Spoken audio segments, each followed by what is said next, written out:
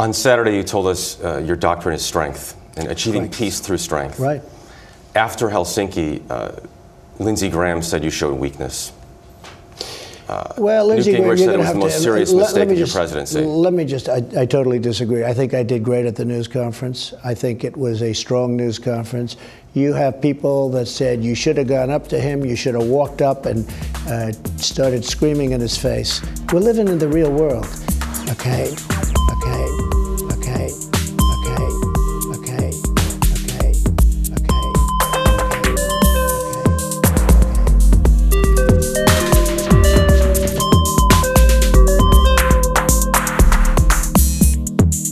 Hello, welcome to Media Roots Radio. This is Robbie Martin. And this is Abby Martin. Welcome, everybody. Welcome, everyone. Sorry I'm sick today, a little stuffed up. But yeah, we have a lot to talk about. We basically just wanted to do an entire podcast based on the new indictments about the Russians that allegedly hacked into the DNC, et cetera, et cetera. So my brother did a shitload of research that we're just going to go through.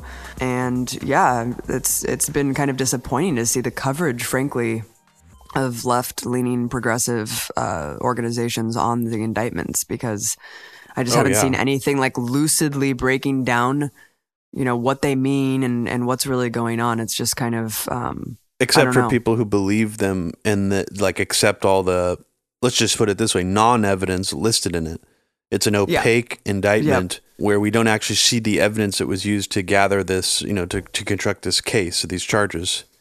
Exactly. But I also just wanted to throw out there that this indictment came 2 days before this Helsinki summit that was, you know, the media was already screaming about and having a fit about, because Trump was going to have a private, something like hour-long meeting with Putin at it. And this Helsinki summit came about a week after Trump going to NATO and insulting, you know, apparently the whole NATO body and freaking out all of the pundit and think tank class again by saying that NATO needs to pay, which is something he's been saying like the entire time. So this all happened very quickly. It was almost like the NATO thing happened. Everybody freaked out. Then the indictment came 2 days before this like heavily feared, talked about summit. And then things just exploded in a way that I have not seen, Abby, since probably right after 9/11. Like in terms of the media's hysterical tone and the way they were reacting to it, I've not seen something like this in a very long time. And it was throwing around the word treason every other post and headline. It was it's frightening. Unbelievable. I felt like I was in a heightened state, almost in a similar way to like when you're being bombarded with propaganda, where you like feel that something is happening and it just puts you almost like in an altered state. It was one of the most extreme 2-day TV news periods I've witnessed in years and years. Luckily, I missed all of that because I was not watching cable, but it was bad enough just looking online. Oh yeah, you could definitely see it online. I'm sure you saw the John Brennan tweets, which we'll go into later. Oh yeah, no, we'll go into the craziest of that. Do we even want to get into any headlines? Yeah, I mean, episode, we or should might we as well just get right to the quickly. Mueller I thing? mean, okay. Really quickly, I wanted to just give a shout out to the podcast and talk about how we did 2 bonus episodes last month. So in the month of June, we have 2 freebies that we did not charge patrons for. So be sure to check those out. We just kind of wanted to give you guys an extra treat because of all your support. And yeah, so check it out. We have a whole new podcast with John Gold about his book, We Were Lied to About 9/11. And there's an extra podcast with me and Rob from last month. So be sure to check it out. We did like 6 episodes, I think, for June, didn't we? Yep. We've been cranking them out and we're going to continue doing 4 a month. And you were recently on the Chris Ryan and Duncan Trussell podcast. Yeah, check it out. These are 2 great guys. Chris Ryan isn't a comedian, but he's just a really amazing author. He wrote Sex at Dawn. He's just like a really forward-thinking intellectual that has really thought-provoking conversations on his podcast. So check that out. Also, Duncan Trussell's a hilarious comedian. And we just had a really fun conversation. So check that out as well. Something that we talked about in the last podcast was Elon Musk trying to seize basically every global situation into his own PR stunt. And as I'm saying this, I just read something this morning that he was like trying to basically say that he's going to save Flint now. Yeah. And provide clean drinking water. So, unbelievably, he took a complete fucking dive since we last talked about this. And because people No have pun argued with intended. us for years, people have argued with us for years saying Elon Musk is great. Why do you guys always talk about him? He's this amazing innovator. They were defending SpaceX launch, da-da-da. The problem is he just literally lost his shit. I like how I just said literally. He just lost his shit, man. All the shit on was top just of evacuated out of his body. he was trying to seize this PR with the rescue mission in Thailand with those 12 Thai boys. And so what ended up happening is because the Thai cave rescue worker called it a PR stunt, after they saved all the kids, we explained how it wasn't even feasible with the design of the mini sub. So hilariously, he came out and said, He didn't just call it a PR stunt. He also made like a insulting comment to Elon Musk, which I think it was what Elon Musk was mostly reacting to. Did you hear that part where he said, I can tell Elon Musk where to put his submarine, where to stick his submarine? Yeah. So Elon Musk responded and he said, never saw this British expat guy who lives in Thailand sus at any point when we were in the Sus. caves. He was like, only people in sight were the Thai Navy Army guys who were great. Those Thai Navy SEALs escorted us in, total opposite of wanting us to leave. Blah, blah, blah, unsung heroes. And he was like, so you know what? Don't bother showing the video. Like basically combating the guy saying he was able to use the mini sub to rescue these kids, that the guy was lying and obfuscating the actual like channels of the cave because he wanted to be alone with the boys. That's what he's alleging, that no, the submarine did work. You guys aren't showing the videos of the chambers correctly. And then he says, you know what? Don't bother showing the video. He's like, we're going to make one of the mini sub pod going all the way to Cave 5, no problemo. Sorry, pedo guy. You really did ask for it. Holy shit. So that's when he jumped from saying what, but didn't he say something in between there where he explained why he said sus before he jumped to straight calling him a pedo, or did he just go straight from sus to this is pedo all one guy? little thread. No, yeah, sus Holy and then pedo shit. guy immediately.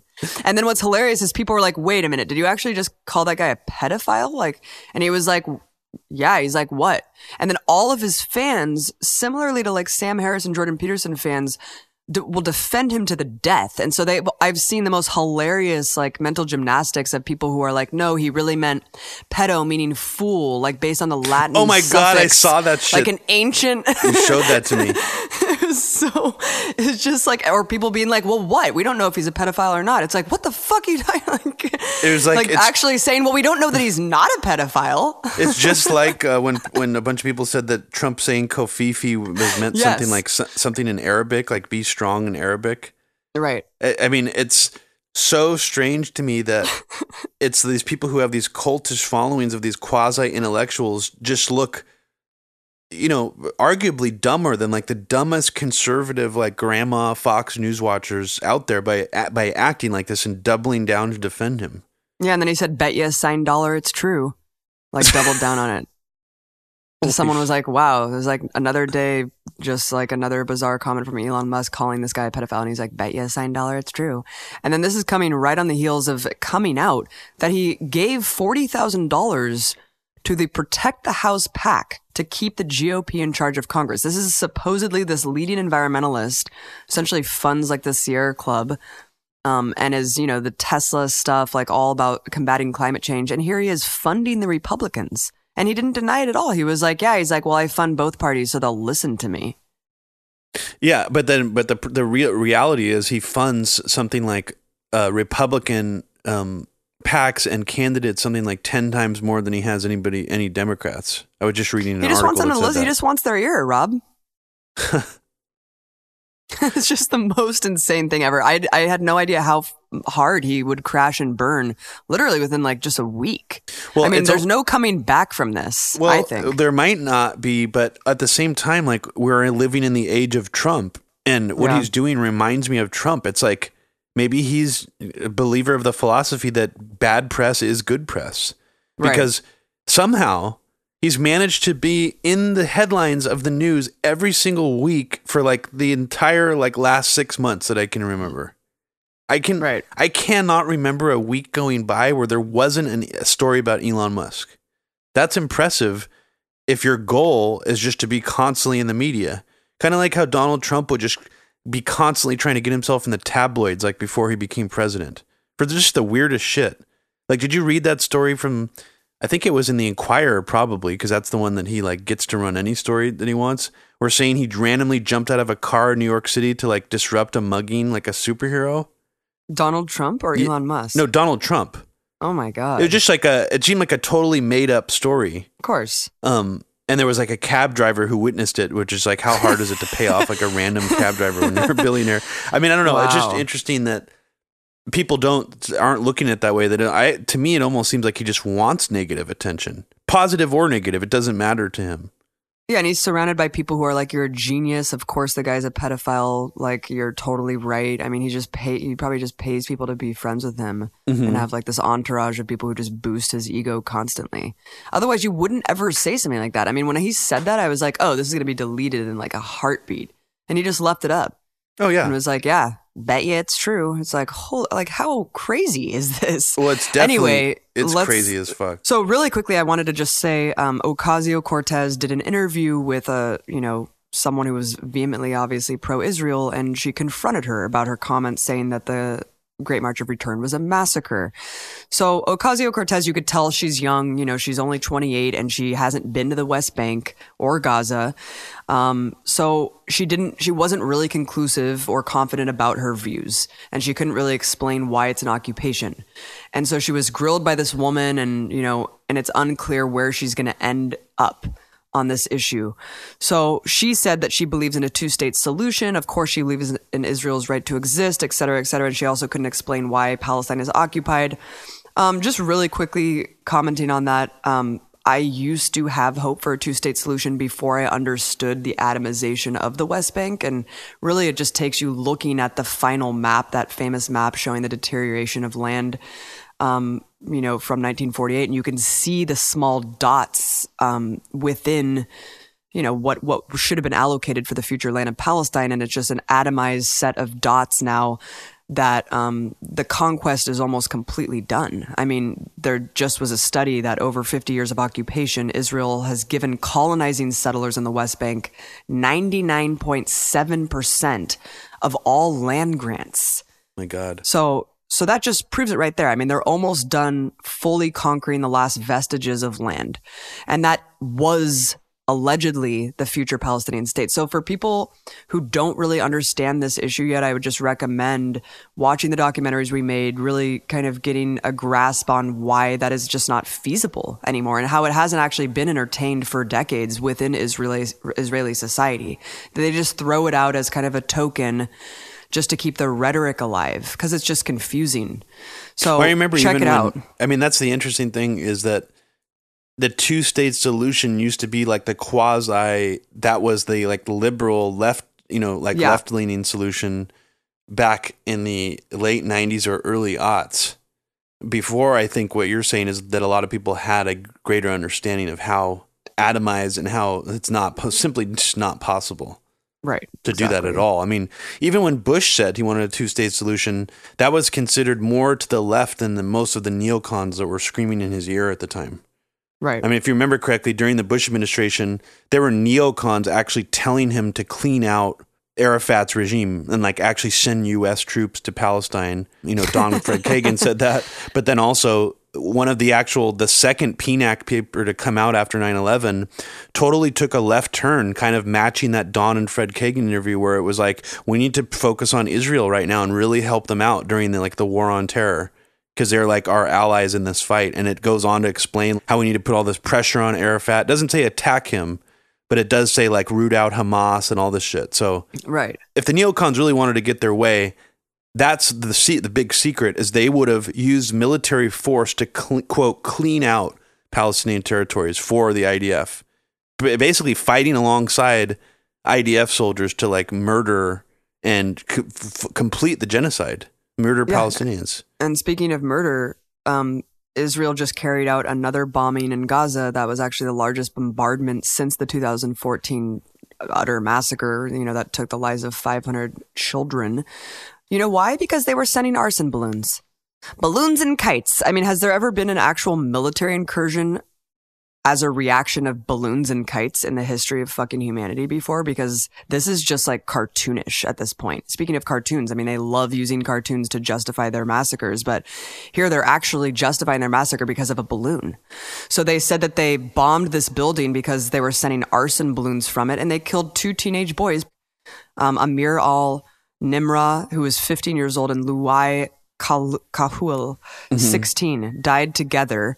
If 2 Israeli teenagers died together, it'd be front page on every newspaper in the whole entire world. Oh my God. So the fact that 2 15-year-old Palestinians died in this airstrike, it really was not mentioned at all, and it's just forgotten about. If a rocket, one of these supposed Hamas rockets killed 2 Israeli teenagers, Netanyahu would run his entire next campaign for office on that. Period.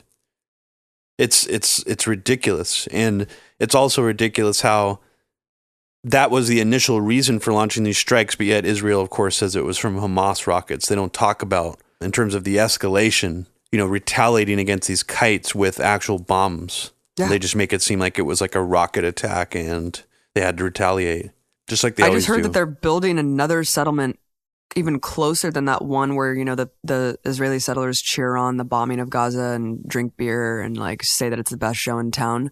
They're actually building a settlement even closer. It's almost just like a direct provocation. Why would you even want to live there knowing that you could potentially get hit by a rocket? It's almost like you're purposefully putting human shields on the border of the prison. It's just nuts to me. Yeah. A lot of it seems like it's designed to just escalate a confrontation on purpose. Right. The way that the actual IDF tweeted something out a few months ago saying we got a rock was thrown at one of our soldiers, so we had to chase after the person who did it, and we ended up killing someone. Whoops. We had to eliminate the terrorist threat. Yeah. Wow, you actually tweeted that out to the world? That someone threw a rock at you, and because of that you had to shoot someone in the head? You shouldn't tweet stuff like that.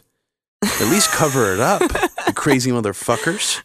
The fuck? And to prove this whole neo-Nazi tie, white supremacist tie to Israel that people think that is laughable when I talk about, look no further than Tommy Robinson. This is that UK hero that's heralded by the alt-right as some martyr. He was in contempt of court. He was on probation for doing a citizen journalism live stream outside of the court, harassing the people that were going to go in and testify or something like that. So already he was slapped with a probation saying you cannot do this again, otherwise you will get arrested. And so what did he do? He did it again.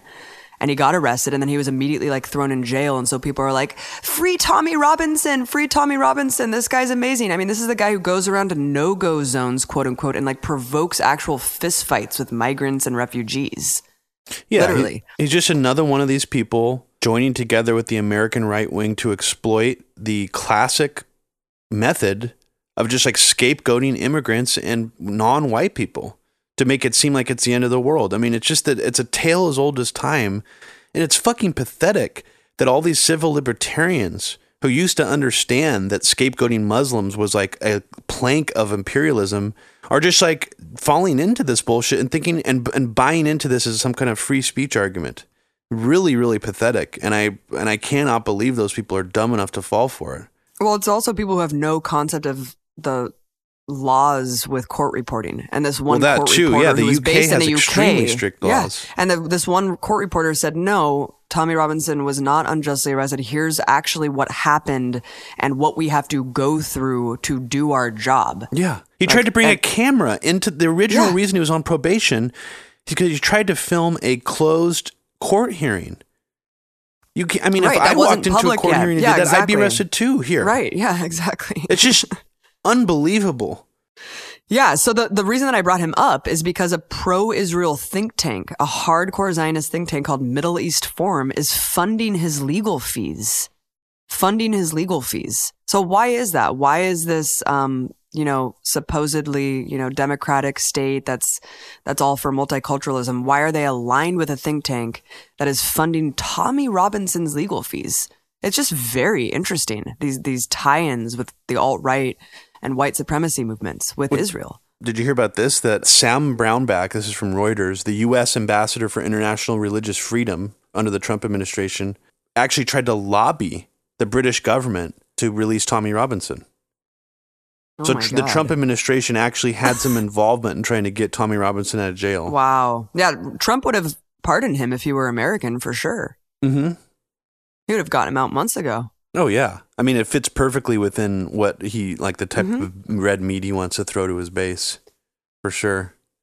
So let's jump right into this, Robbie. Let's jump right into the indictment. You've done tons of research. You've been really in the weeds with this whole issue.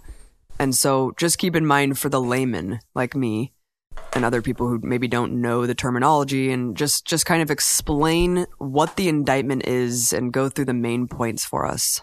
It's going to be a little bit legalese because I'm doing an original analysis of the indictment. I wanted to avoid a lot of the spin because, of course, most of the spin, 99% of it, is just reinforcing the indictment and also trying to fill in the blanks, because an indictment in and of itself is opaque. We don't know what the actual evidence is often and frequently throughout this indictment. We can only speculate mostly based on just previous news stories or data collection methods that we know that exist. So really quick question. An indictment itself does not mean that the evidence is conclusive in order to issue the indictment, correct? Correct, because that hasn't gone to trial yet. But this is even funnier than normal because this indictment is not meant to bring anyone to trial. That's what's so fascinating about this indictment and the last indictment, is that it is, and I'll go into this later, what I believe the indictment's purpose is to create a visual narrative for the public mind in the domestic political landscape. It actually serves no other purpose than that, and I'll explain more later what I mean. I had a really interesting conversation with Yasha Levine about this because we were both just going crazy about it, and he's one of the only people I knew to talk to who's like not on board with this. He was mostly fascinated by the fact that this indictment and the previous one are sort of like a new tradition of indicting so-called spies. It's not meant to arrest anybody. We have no intention of going to Russia and extraditing these people whatsoever. So that being said, let me just go through what the indictment actually is. It directly names 12 alleged GRU agents, Russian intelligence agents, for conspiring to hack into various DNC and other political servers and computers for nefarious purposes of trying to interfere with our election. It even gives out all of the names of these GRU agents and the address of apparently the office in which they conducted this hacking from, which Yasha Levine says he just like randomly would walk by all the time. It didn't look like, anything, just like a random office building. The indictment itself, if you read through it, appears to, and this is my own analysis, appears to connect data sets from a Dutch intelligence investigation that was done on the GRU, apparent NSA, Google, and Twitter surveillance done on Guccifer 2.0, and whoever was using the Guccifer 2.0 account. That's actually a speculation that comes from Mika Lee of The Intercept, which I actually disagree with his analysis and actually much of his political point of view over the last year. So I'll go into that later. But he speculates that a lot of this was collected through NSA, Google, and Twitter surveillance, which kind of makes sense if you read through the indictment. And it connects the Guccifer 2.0 theories originally referenced in the 2016 DNI report that you were mentioning, Abby, and a flawed timeline of when the leaks happened and the direct DM exchanges between people like Roger Stone and WikiLeaks. So people have already found errors in just the chronology of what's in the indictment. If we're just talking about them trying to connect the dots of WikiLeaks talked to Guccifer 2 then, the leaks came out then, Roger Stone DM so-and-so then, the timeline of itself, people have already found errors in it, so they haven't combed through it very carefully in this indictment. In this indictment, there is still no evidence or proof that Guccifer 2.0 is the source of the DNC emails and the Podesta emails. Oh, wow. It's only speculated based on an alleged 1 gigabyte plus file transfer that Guccifer 2 pointed WikiLeaks towards. That's it. That's not conclusive at all. I mean, even in an indictment, that's all it says. So just a side note, other right-wing figures are mentioned in this indictment but are not directly named in it and are not charged, but are considered part of the larger conspiracy, planks in it. A journalist, Lee Stranahan, who used to work for Breitbart. Who's on Sputnik now. He's on Sputnik now. He's actually working with Frank Gaffney on a new documentary, which is very fascinating. Alex Jones and Roger Stone are also mentioned in the indictment. Roger Stone is mentioned multiple times, but not named directly. And he's also not charged, but this indictment could be just meant to make Roger Stone and his other collaborators feel like the walls are closing in. And it kind of might explain why he freaked out so badly last month on Randy Critico. Maybe there's other things happening where he's getting worried about what his legal standing is going to be. Because, I mean, Roger Stone, I mean, we've been talking about this for like a year, Abby, that he definitely was the bridge for Trump's administration, like into conspiracy culture. So we know that. It's just this indictment is trying to weave him into this greater conspiracy of...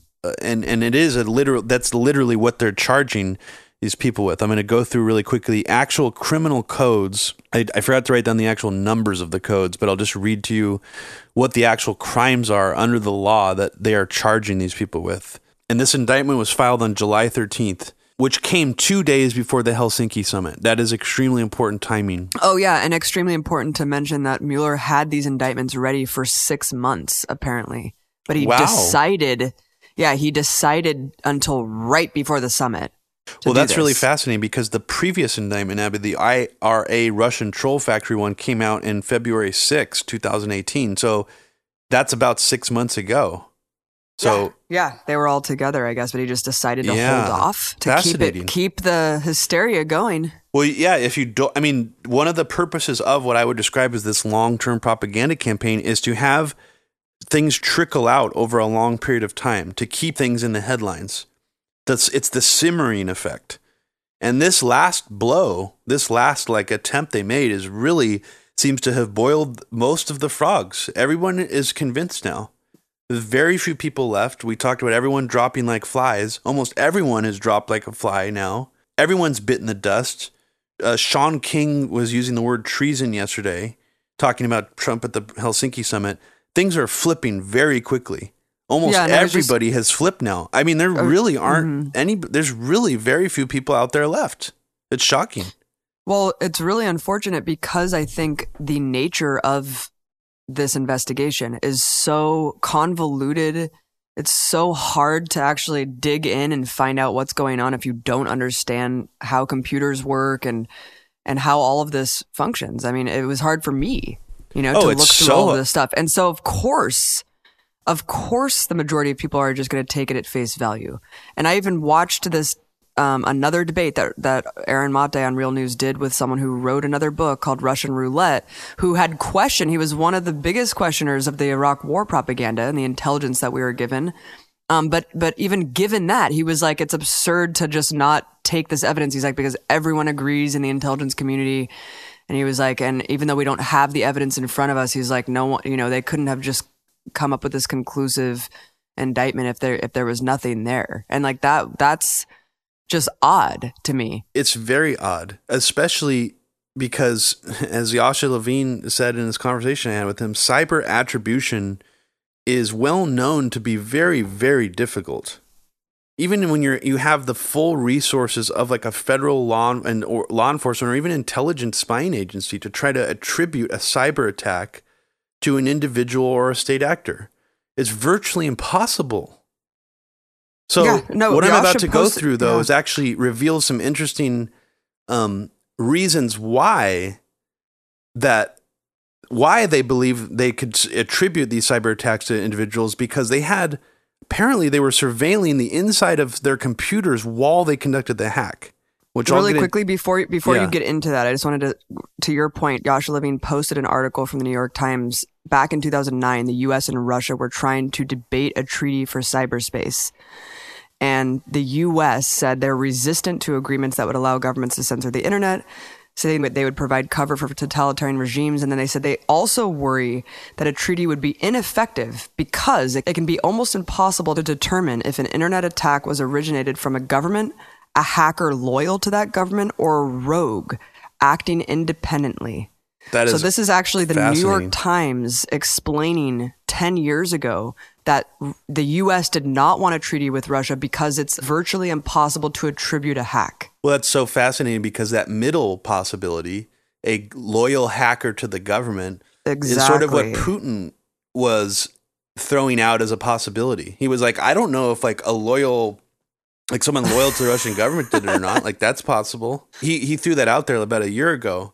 And that's something that's not being talked about enough, just that possibility. Because what this indictment does, Abby, is it directly links these GRU agents who, are directly allegedly taking orders from Putin, which is kind of an absurd notion because but let me just go through just back to the actual indictment really quick, just so people know what these crimes are. And this is important to know because as Adam Carter, aka the forensicator, has pointed out, it's more actually interesting to see what's not listed as crimes in the indictment. And I'll explain in a second.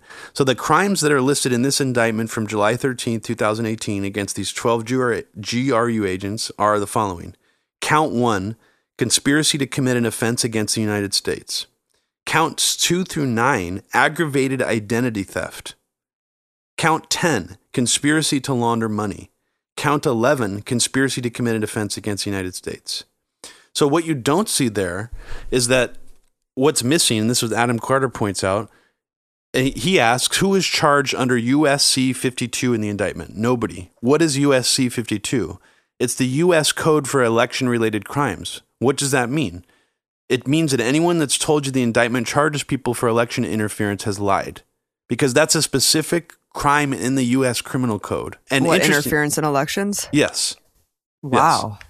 And interestingly, the previous indictment, the Russian troll farm IRA indictment from February 6th, Count 1, conspiracy to defraud the United States. Count 2, conspiracy to commit wire fraud and bank fraud. Counts 3 through 8, aggravated identity theft. So again, so similar. It's like actually even like less bad than the newer indictment. But what's also missing from there is nothing having to do with espionage, treason. I mean, these are Russian agents, so treason wouldn't be in there. But espionage, spying, there are actual criminal codes for those things. So those aren't in there.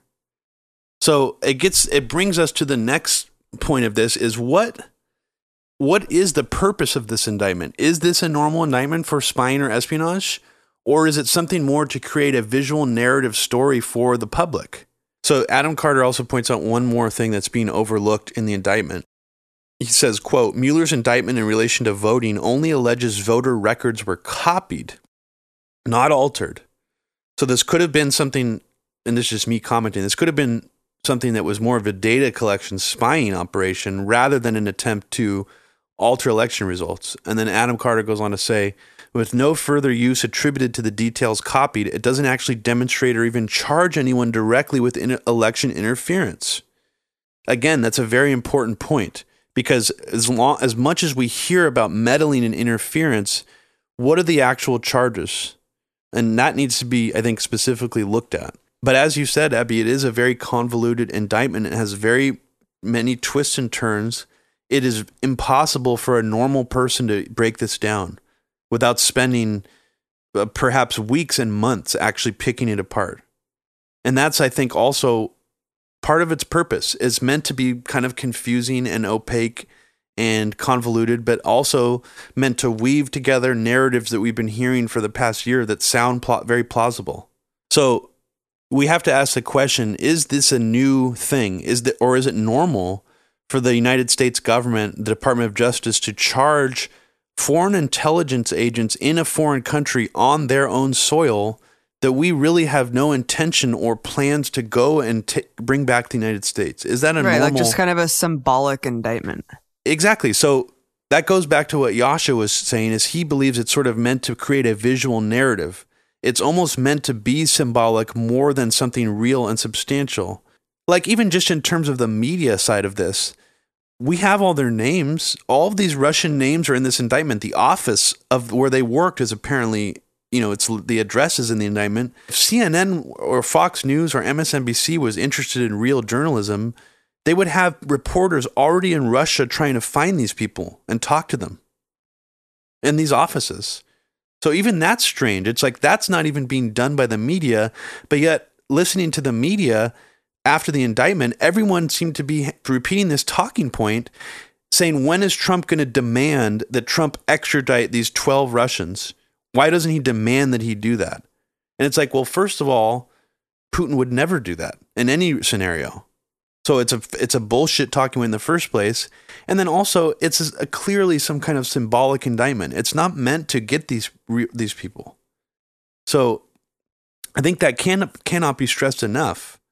And apparently the only time this method has been used before was some indictments on Chinese hackers during the Obama administration, where they were similarly unreachable on Chinese soil, and we never actually tried to extradite them or anything. Yeah, and on top of this indictment, there was that arrest of the Russian woman, the Russian national, the 29-year-old Maria Butina. And I don't want to conflate this too much, but it was just an add-on to this whole probe, and the announcement of all the indictments was this arrest of this woman.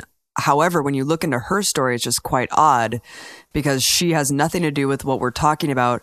She simply was a Russian who joined the NRA and kind of worked her way up the National Rifle Association to, I don't know, influence the National Rifle Association. Well, apparently she tried to, buddy up to NRA officials here and then get NRA officials here to start a campaign in Russia trying to push Russians' right to bear arms in Russia. And it's beyond odd because how does that affect our election or our politics?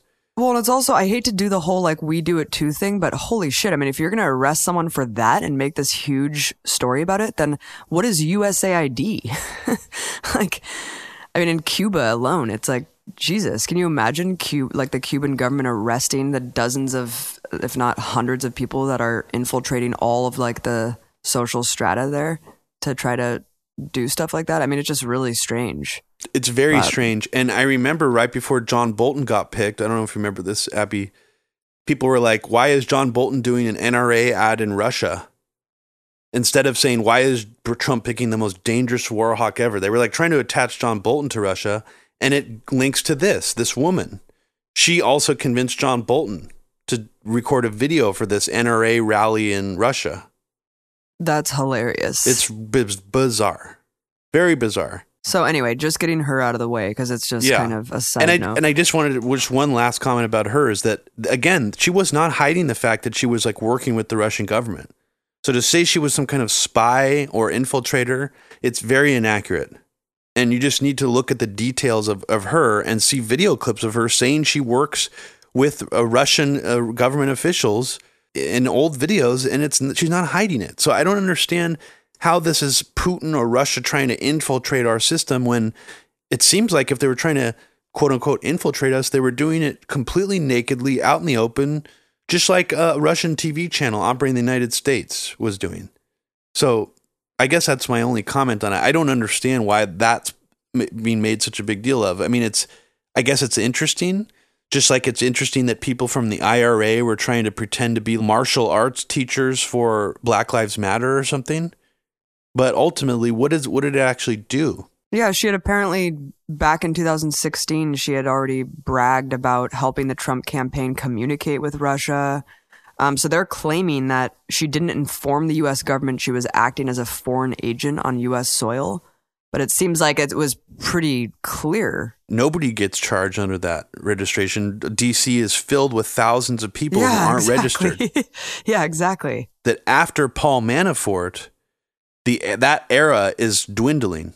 So like that changed the landscape of D.C. when there are now more foreign agents are afraid to go unregistered, apparently. And I don't know if that's true. I feel like that's not true at all because we know how much Qatar, Saudi Arabia, the UAE just have thousands of people on the ground. Yeah. You know? It probably, you know what, it's probably only true for Russia. Yeah, of course. Russia and Venezuela and North Korea. And Iran or something. Yeah, like it's probably only true for like 3 countries. Right. But yeah, Yasha and I just had a really interesting conversation about this idea of what is the purpose of this if it's not actually to prove the case or to really get anybody or to punish anybody. And this idea of it being a visual narrative, like he was saying, now that they have this indictment, you can make a movie out of this now. And have like actors pretending to hack into the DNC and make like a Big Short style, like comedy kind of movie out of this.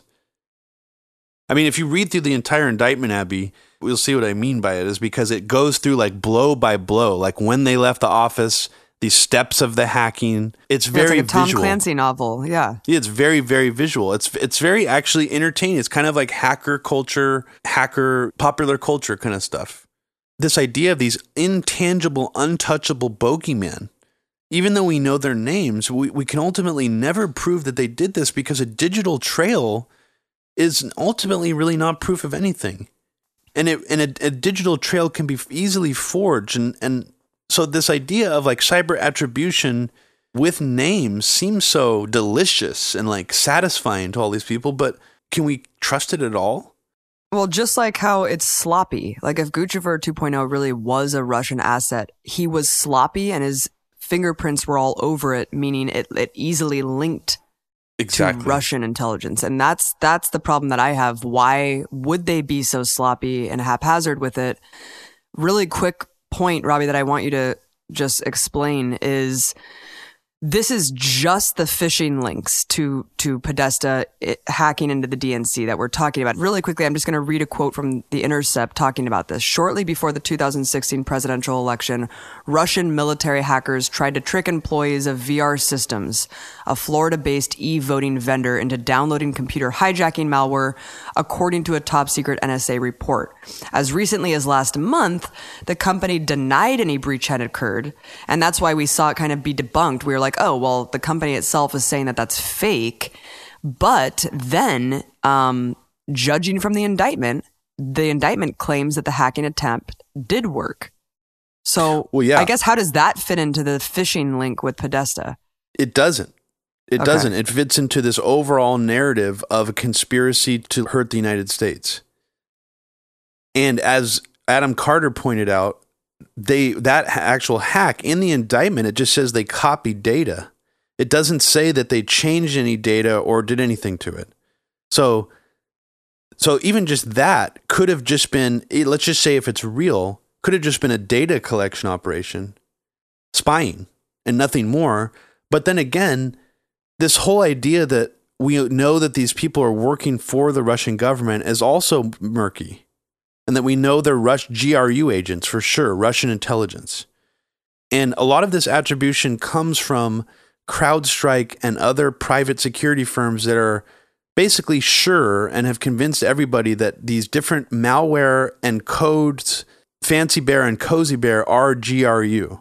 That normal, regular Russians or regular hackers aren't behind them. Which to me all just seems like I don't understand how you could leap to that conclusion, because if you wanted to falsely attribute something to somebody else, that's the type of stuff you would use. So explain really quickly what they are attributing to Russian intelligence. What characteristics of the hack are they saying that Fancy Bear and I'm Guccifer? going to move to that in a second, because I just wanted to just discuss more just what this purpose of this indictment could be. Because one thing it did is it ratcheted up the hysteria and the propaganda level to levels that I have not seen since Trump has been in office, or even during the election, in terms of Russia. This is the most crazy I've ever seen it. And the timing of doing it 2 days before this Helsinki summit, you could argue that it was designed to heat things up. And then the question is why? The simple answer is, they all want war. The deep state wants war or whatever. Sort of the oversimplified narrative. But I think, it could be more complicated than that. It could be to put pressure on Trump's administration and Trump to get him to flip his rhetoric, just like the Skripal sort of walls moving in on Trump when Theresa May and all the European leaders were almost trying to get Trump to get on board, like a three-way knockout punch. And he didn't. And at the same time, you would think that if the people who are trying to ratchet up this rhetoric think that Trump would flip, they would have to be extremely naive to think that, because his ego is too big. Why would this make him flip? Why would this indictment finally make him be like, oh, you're right, Russia meddled, it's serious? Abby, what do you think about that? Obviously he's not going to flip, right? Oh, no, I totally agree. It's just like the Korea thing. It almost emboldens him more to stick with his guns. And I think that it's very obvious, again, the factions of the government that are warring with each other. We're talking about Trump representing a faction that is focused more on China. And he wants to kind of eradicate this contention with Russia so they could potentially focus more on China. It's just a different faction of the deep state actors. And so, and the Democrats, of course, we know why they're focusing on Russia, not only to absolve their loss, but also because they want the contention with Russia and they want to combat Russia. So it's again, just capitalist interests that are coming to a head in different ways. And it's just very simplistic to be like the deep state is trying to sabotage Trump. Of course. So anyway. I mean, I think that what you're saying is in terms of we look at his entire administration, represents a different political faction than sort of the neoliberal, neocon consensus in DC. But then there's another layer to it that I was it made me go back to the original tumultuous election period where it was like the entire GOP establishment was afraid of Trump and didn't want him to even win the primary. And there was talk about a contested convention. And I was thinking back to that and trying to remember why they were so afraid of him. And it just kind of made me realize that one other possibility here is that Trump administration itself represents this other faction that's sort of warring with this other faction, which gives the appearance of this deep state versus Trump oversimplified narrative. But what if Trump at this point is simply not listening to any of his own advisors when it comes to Russia? If you really look at the optics of that Helsinki summit, it honestly seems like he listened to absolutely nobody, went in there unprepared, and just didn't give a shit. And that's what's so bizarre about it, is it really does remind me of that sort of that idea that Trump, he's too unarticulate. He says whatever he wants. He's egotistical. These are like ultimately the real reasons why he's a bad face to the establishment for the United States. So I'm just wondering what you think about that. Oh, I totally agree. I think that I didn't actually watch the summit yet, but I think that Trump really admires Putin for the same reason he admires Duterte. And, for the same reason he admires Netanyahu. He likes that kind of more authoritarian strongman.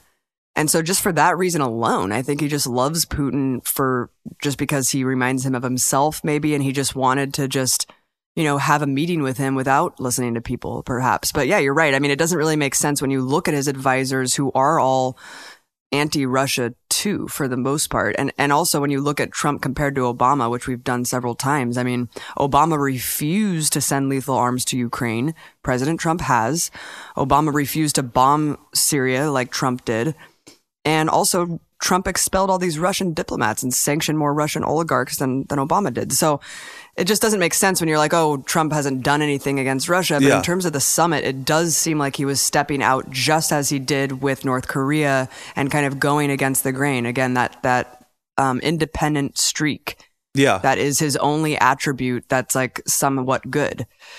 Yeah, it's like the wild card aspect of him being president is the only good thing about it, because it does seem like when it comes down to certain issues that his ego is really attached to, let's just say the good issues like North Korea and having talks with Russia directly, it's like he doesn't care what anybody thinks. He's determined to do that for his own ego satisfaction. I do think that's making a lot of people really nervous and upset right now, because I would argue that even like John Bolton and these other people in the administration were extremely disappointed and just shocked at how he treated that summit. Right. And what he said. It was absolutely shocking. I don't want to stick on this point too much because I want to talk later about what he actually said. So I guess should we go back into some of the meat of the indictments now? Yeah, whatever you think is more important to get out of the way. Well, let's get the meat, just some of the evidence in the indictments out of the way, and then we can go back into what Trump said and how people reacted. Yeah. One of the things that got missed in these recent indictments that was like a blip on the radar in terms of a news story having to do with the Russian hacking is in January of this year, a story came out saying that Dutch intelligence actually hacked into GRU computers, hacked into GRU office surveillance cameras. They watched GRU hackers hack the DNC computers in real time, and they were watching them for like up to a month doing this. And in the indictment, it makes it appear that a lot of the information came from this investigation. But it just raises a lot of questions. Like, it reminds me of all that shit we would hear in the media a few years ago saying Assad is preparing for a chemical weapons attack. So they have intelligence that knows this, but they can't stop it, and they're just letting it happen. Was this Dutch intelligence doing this for the U.S. government? Were they watching GRU hackers hack on U.S. instructions? It's such a weird thing when you think about it. And essentially, Dutch intelligence officials allowed GRU hackers to hack the DNC servers, but didn't try to stop them, didn't immediately notify the FBI or other government agencies, and apparently those agencies did not contact the DNC at that time. So it just raises a lot of questions. And also, if there's video footage of these indicted GRU agents taken by this Dutch intelligence team, leaving the office and screenshots of their computers breaking into the DNC, they could just show us some of that stuff, and that would be really convincing to pretty much everybody. I'm not saying it would convince me, but if they had that, it would really add to the visual narrative. So, yeah. So that's what's interesting to me. It's like, why don't we have any of that stuff? I've heard people deflect and be like, well, why would Dutch intelligence lie? Like, it's all based on this Dutch intelligence that this happened. And yeah, so that's it's just like the Dutch investigation of MH17. Sure, it seems like they're an independent, like they don't have, their interests aren't completely aligned with ours on the surface. Like, I don't know what the relationship is like between Dutch intelligence and U.S. intelligence, but it just raises a lot of questions. And there's a story on Ars Technica, which I recommend everybody read, called Candid Camera. Dutch hacked Russians hacking DNC, including security cameras. That's the headline. So check that story out. Very strange. But just jumping ahead to the Guccifer 2 Russian intelligence shit. People like Marcy Wheeler seem to be 100% convinced that this is just so conclusive to the point that you're a complete fucking moron if you don't accept the premise that this is Russian intelligence. Which I have to say is very disappointing to hear her saying, because, and this is, and I feel comfortable talking about this because I actually interviewed her for a Very Heavy Agenda Part 4 that's not released yet. I interviewed her for almost an hour, and she is actually the one who turned me on to Adam Carter's Guccifer 2.0 debunking research. At the time I conducted this interview with her, she was still suspicious of the idea that Guccifer 2.0 was Russian intelligence, or that Guccifer 2.0 was the person to distribute the DNC Podesta emails. So have you followed her trajectory of how she changed her mind? I have, only through her blog posts. I was actually genuinely concerned after reading her blog post about saying that she, for trying to dig into this investigation, she felt like her life was in danger. She was worried she was possibly going to be knocked off, she says in her blog post. She has sources she claims she talks to that filled in a lot of these blank spaces for her and convinced her. And she says that one of these sources is about to go public to explain the holes that we should just take on faith, I guess. Yeah, and I don't know what to think about that, because if I was communicating with, and I'm not as experienced as a journalist as her, I don't hold a candle to her level of experience, but if I was communicating with an intelligence agent or a law enforcement agent from the FBI as a whistleblower, as a source for a story, I would be very skeptical of what they were telling me, in the sense that one part of me would think, are they feeding me disinformation? Is this a disinformation operation? That's how paranoid I am. So I don't understand what convinced her. Well, we'll find out soon, hopefully. Yeah, it was just very alarming to see, because, she seemed pretty skeptical of a lot of this stuff until recently. And I don't mean to sound like thin-skinned about this, but I was just asking her some basic questions I thought were basic questions. But I guess because Trump has now been asking them about the DNC server, she said it was the stupidest question ever. She told me in a Twitter exchange, asking, why the chain of custody of evidence for the CrowdStrike servers wasn't questioned more.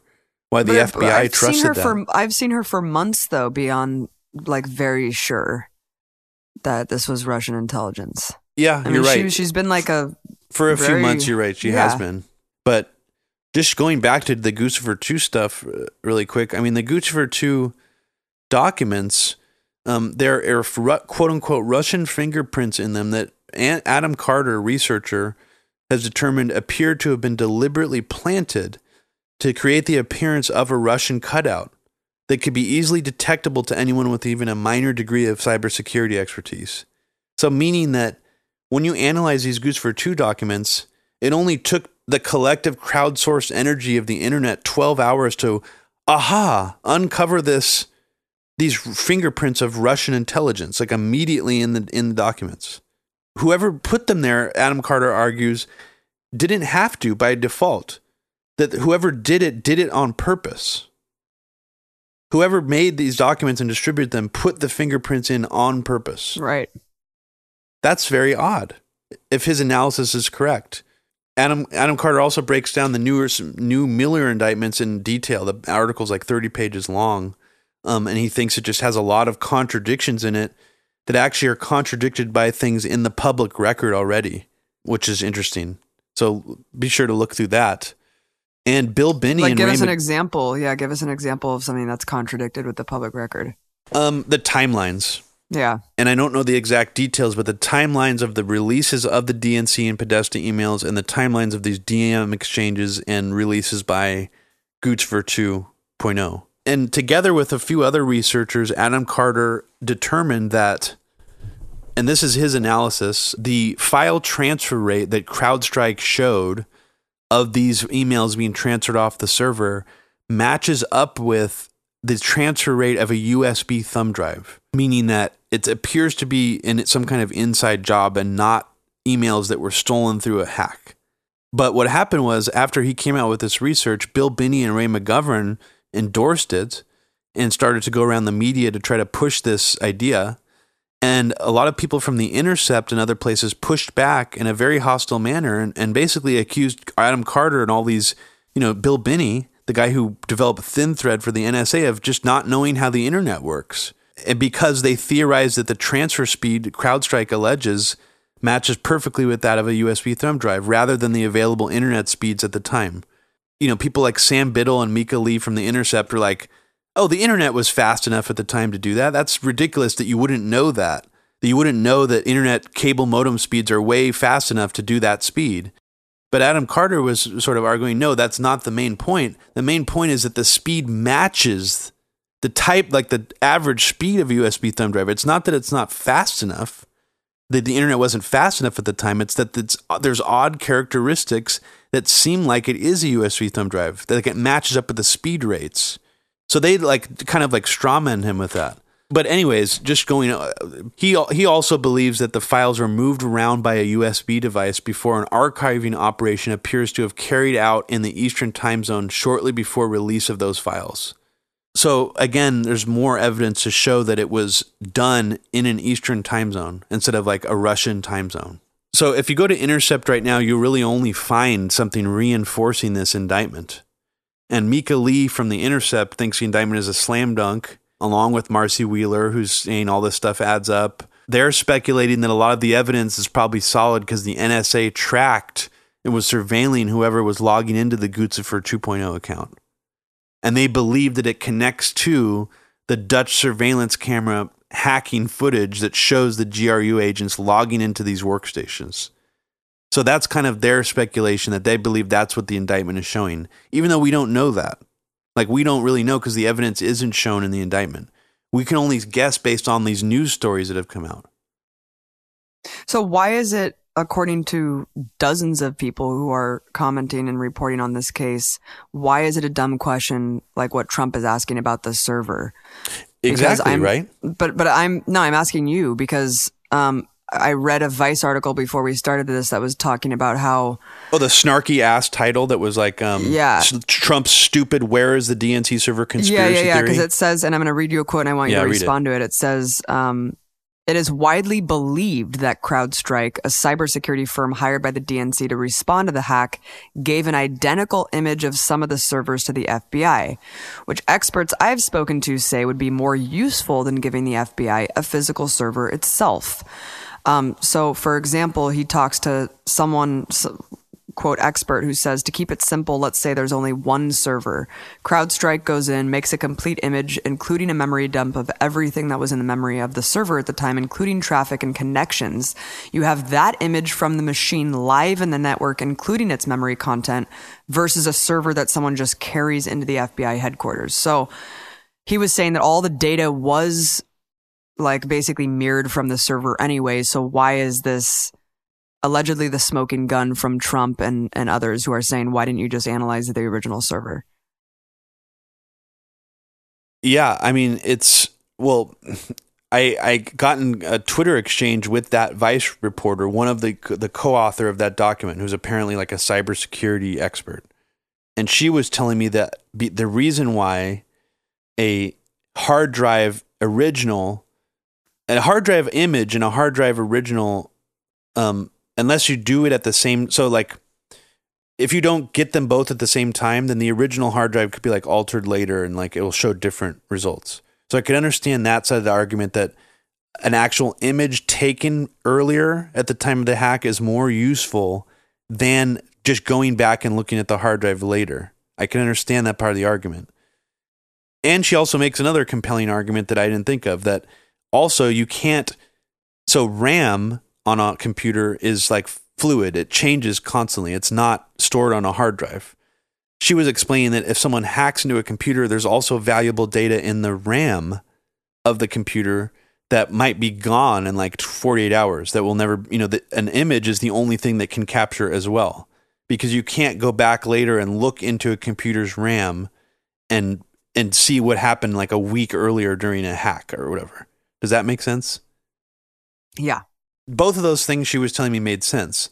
The part where she stopped talking to me, however, had to do with why was CrowdStrike the one to be in control of the chain of custody of evidence to the FBI, and why did the FBI accept at face value CrowdStrike's images?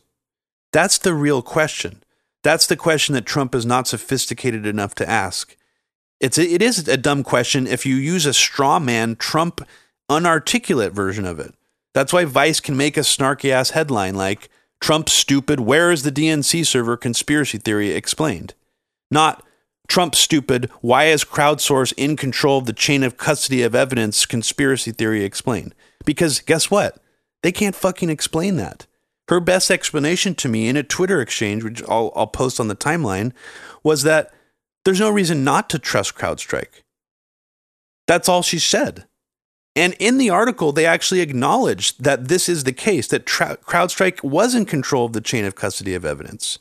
Why is a private security firm that was hired by the DNC in control of this chain of custody of evidence? What I'm implying here is that if you start to question CrowdStrike's motivations, do they have an agenda? Were they hired to develop a specific conclusion? They could have altered that image themselves. And that is, according to the FBI and all these other forensic investigators, that's the source of the evidence. So that needs to be examined. Why are we trusting that CrowdStrike is giving them an unmanipulated image of what happened? Very strange. This is not a question that's being asked more. And also, the CTO of CrowdStrike, one of the founders, he's like an ex-Russian guy who was born in Russia, and he's like very anti-Putin. So that's also a little bit odd to me, that that's not being looked at a little bit more.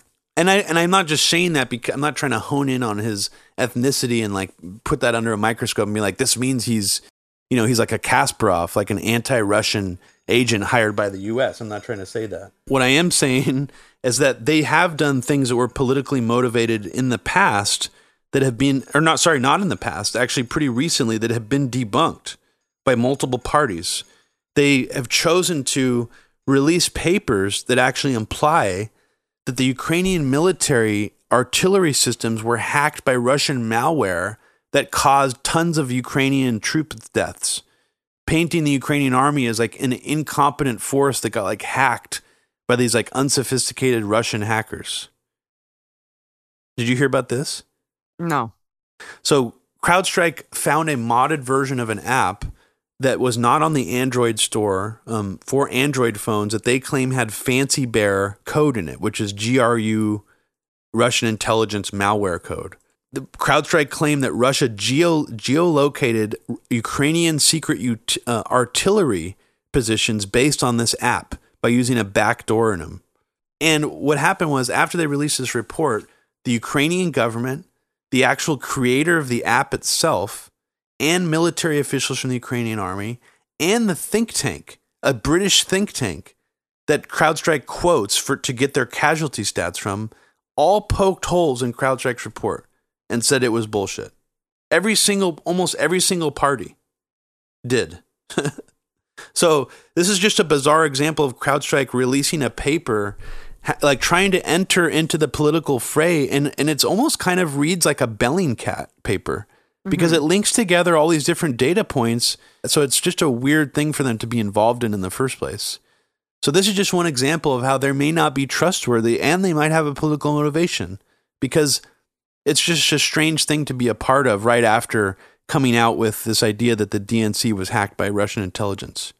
Even if it were, and I hate to concede this point because I know that you don't like that, but let's just assume the worst, that this was directed, even though there is no evidence for this that has been presented, and there probably never will be. And we're talking about an intelligence apparatus that has lied through its teeth to sell horrific military incursions that have cost the lives of millions of people, if not tens of millions of people, for as long as we can remember. So all of that aside, let's just assume that they're telling the truth, that they do have proof that this is Russian intelligence and that, they didn't alter the server or whatever, and they can really trace it directly to the Russian government, even though we also know that that is not conclusive, based on what the U.S. even said about this cybersecurity treaty.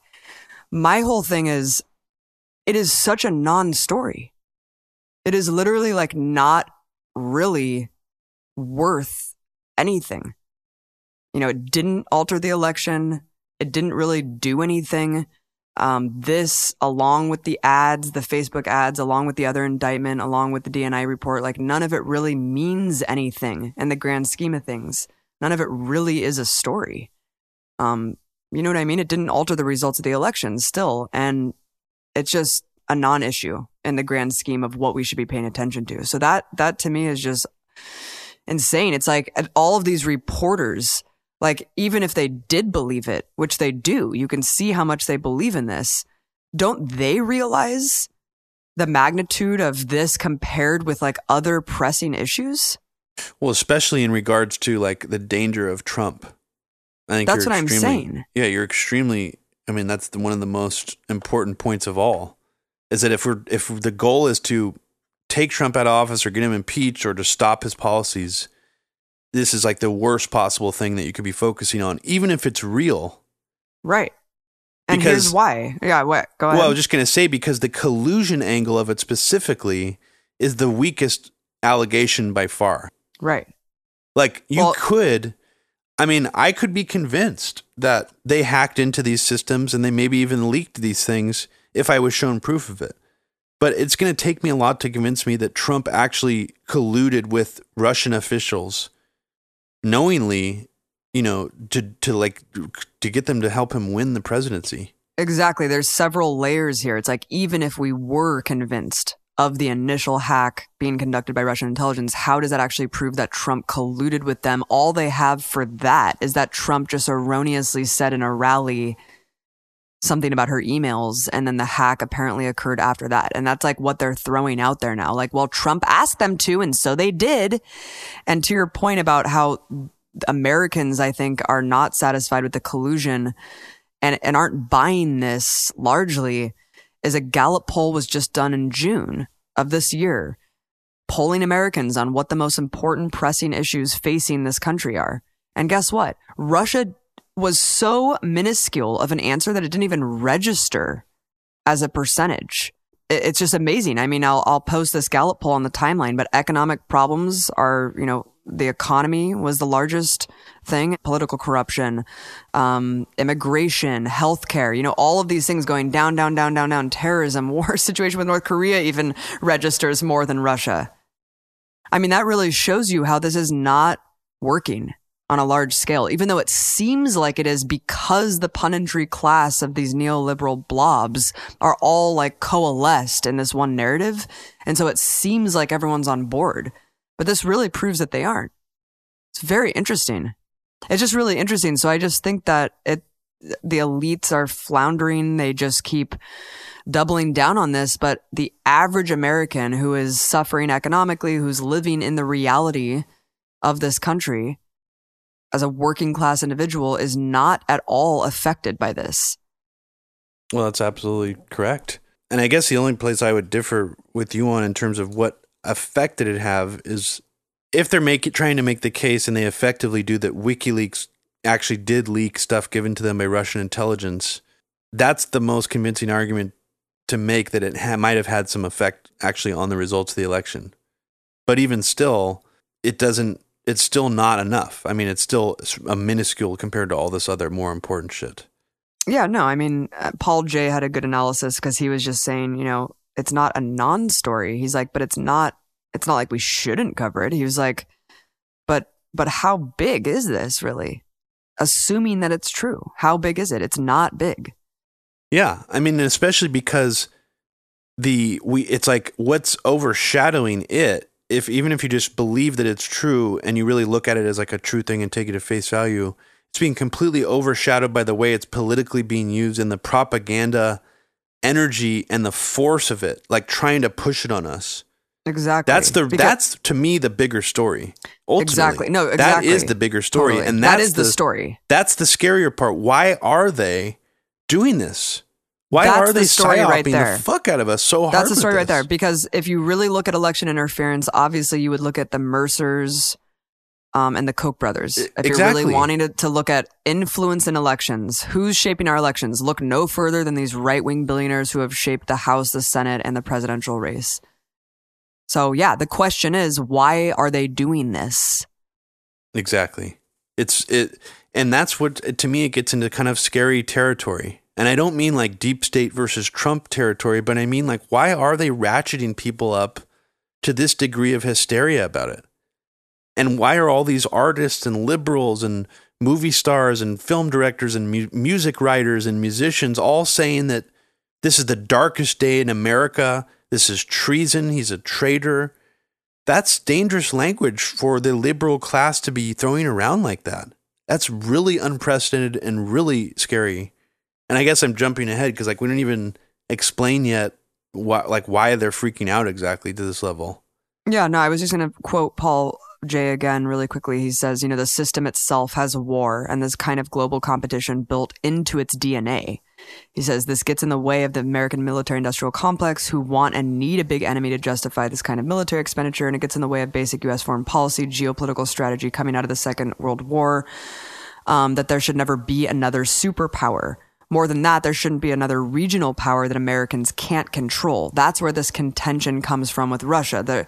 There's a sector of the foreign policy establishment very clearly that are all behind this Russia narrative that do not like that Russia is not fully controlled by the U.S. And so that's where this is coming from. As we mentioned before, Trump represents a different section.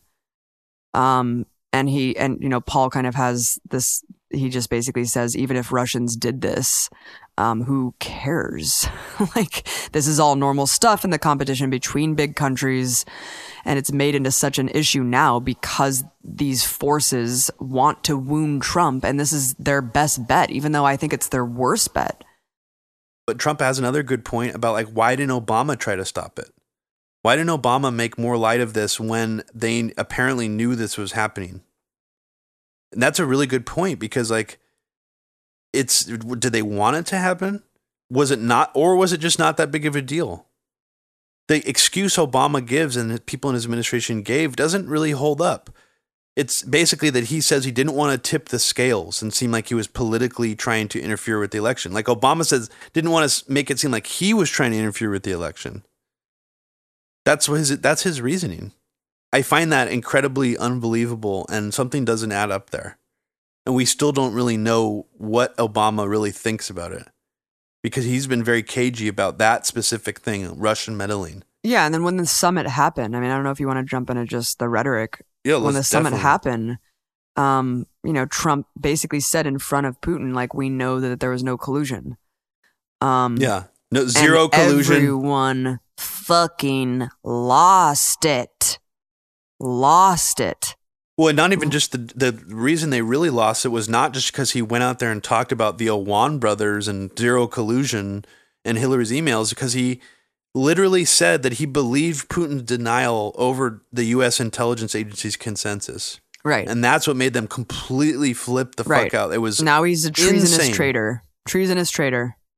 And I mean, the optics of that are terrible any way you look at it. I mean, I personally find it hilarious because it's so not the right thing you're supposed to do. It's the polar opposite of what a president should have said. It's like the worst thing he could have possibly said. I know. It was very funny. It's insane. So I'm just going to read to you a part of what he actually said. This is the part that really just destroyed the press class. He was asked by a reporter if he will personally condemn Putin and if he trusts the U.S. intelligence agencies over Putin's statements. Just now, President Putin denied having anything to do with the election interference in 2016. Every U.S. intelligence agency has concluded that Russia did. My first question for you, sir, is who do you believe? My second question is, would you now, with the whole world watching, tell President Putin, would you denounce what happened in 2016, and would you warn him to never do it again? And Trump says, we have two thoughts. You have groups that are wondering why the FBI never took the server. Why haven't they taken the server? Why was the FBI told to leave the office in the DNC? I've been wondering that. I've been asking about that for months and months. I've been tweeting it out and talking about it on social media. Where is the server? I want to know, where is the server and what is the server saying? With that being said, all I can do is ask the question. My people came to me, Dan Coates came to me and some others. They said they think it's Russia. I have President Putin. He just said it's not Russia. I will say this. I don't see any reason why it would be, but I really do want to see the server. But I have confidence in both parties. I really believe that this will probably go on for a while, but I don't think it can go on without finding out what happened to the server. What happened to the servers of the Pakistani gentlemen that worked on the DNC? Where are those servers? They're missing. Where are they? What happened to Hillary Clinton's emails? 33,000 emails gone, just gone. I think in Russia they wouldn't be gone so easily. I think it's a disgrace that we can't get Hillary Clinton's 33,000 emails. So I have great confidence in my intelligence people, but I will tell you that President Putin was extremely strong and powerful in his denial today.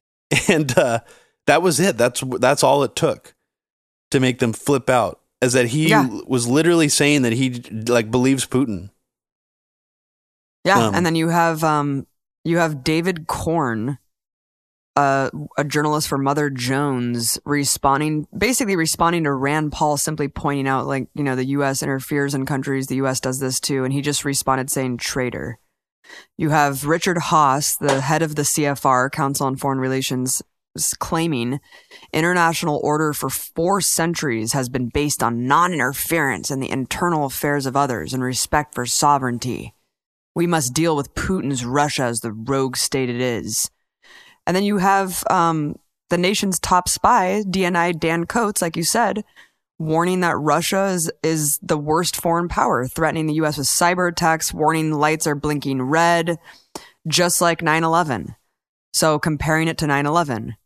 And then you said, and then you have Lawrence O'Donnell, piece of shit, on The Last Word on MSNBC. He said Russia launched a war against the U.S. in 2016 and won. I mean, it goes on and on and on. You have Michael Moore. You have pretty much everyone using very, very strong language, either calling him an outright traitor, treasonous, or saying shit like this, actually daring to compare a phishing scam that John Podesta fell for to fucking 9/11. And then also Anderson Cooper saying this is the most disgraceful performance by an American president that I've ever seen. Really?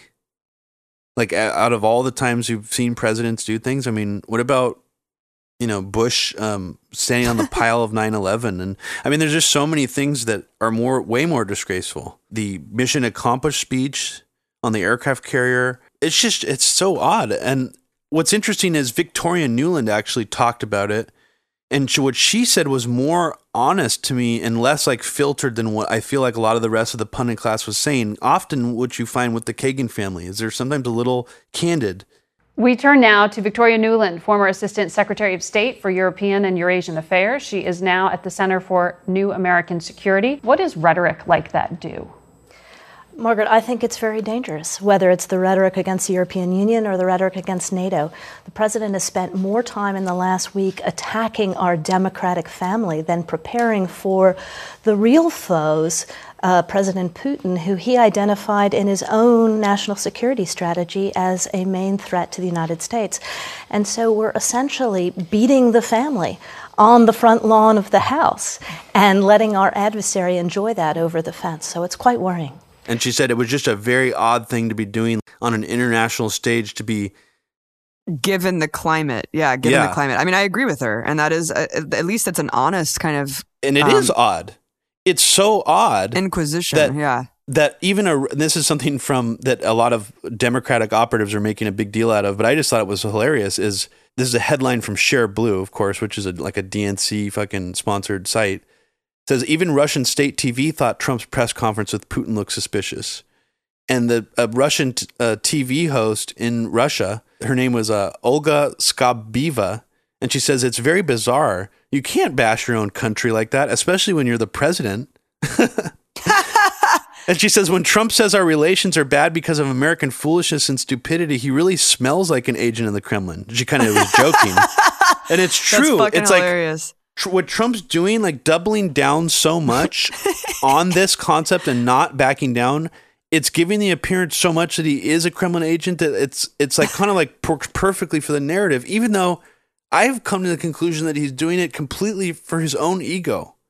To him, conceding on this point will make him look bad and look wrong. Exactly. And this is what Katrina from The Nation said that I totally agree with.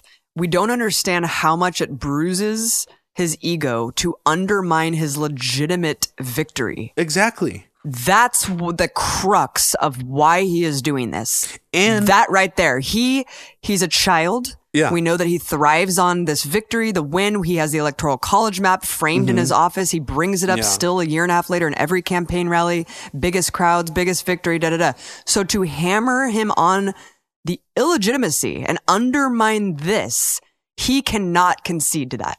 He cannot concede to that. And that's literally where it ends. That's the logic. That's also part of that wild card quality, is like, this is what his advisors can't penetrate. Because damn well, this is what's interesting, Abby, is I watched CNN, Fox News, MSNBC, and Fox News was almost like they were trying to get Trump to change his rhetoric by nudging him, criticizing him sometimes, suggesting to him what to say other times, sort of like, here's what I think Trump should say, blah, blah, blah. Trump watches a lot of Fox News, so it almost felt like this is the Republican establishment's last attempt to try to get him to behave himself. Yep, and this is one of the only times that the entire Republican establishment has not fallen in line and just groveled all over him. Yes, which is very interesting. Which goes along to your point, which is that there's some sort of streak. Yeah, since the election. And I just wanted to mention really quickly just a few of the examples. So, I mean, it just seemed like the GOP establishment was ready to pounce on him after this indictment leading up to the summit, naively thinking that he would stay on script this time and actually like listen to the advice he was getting.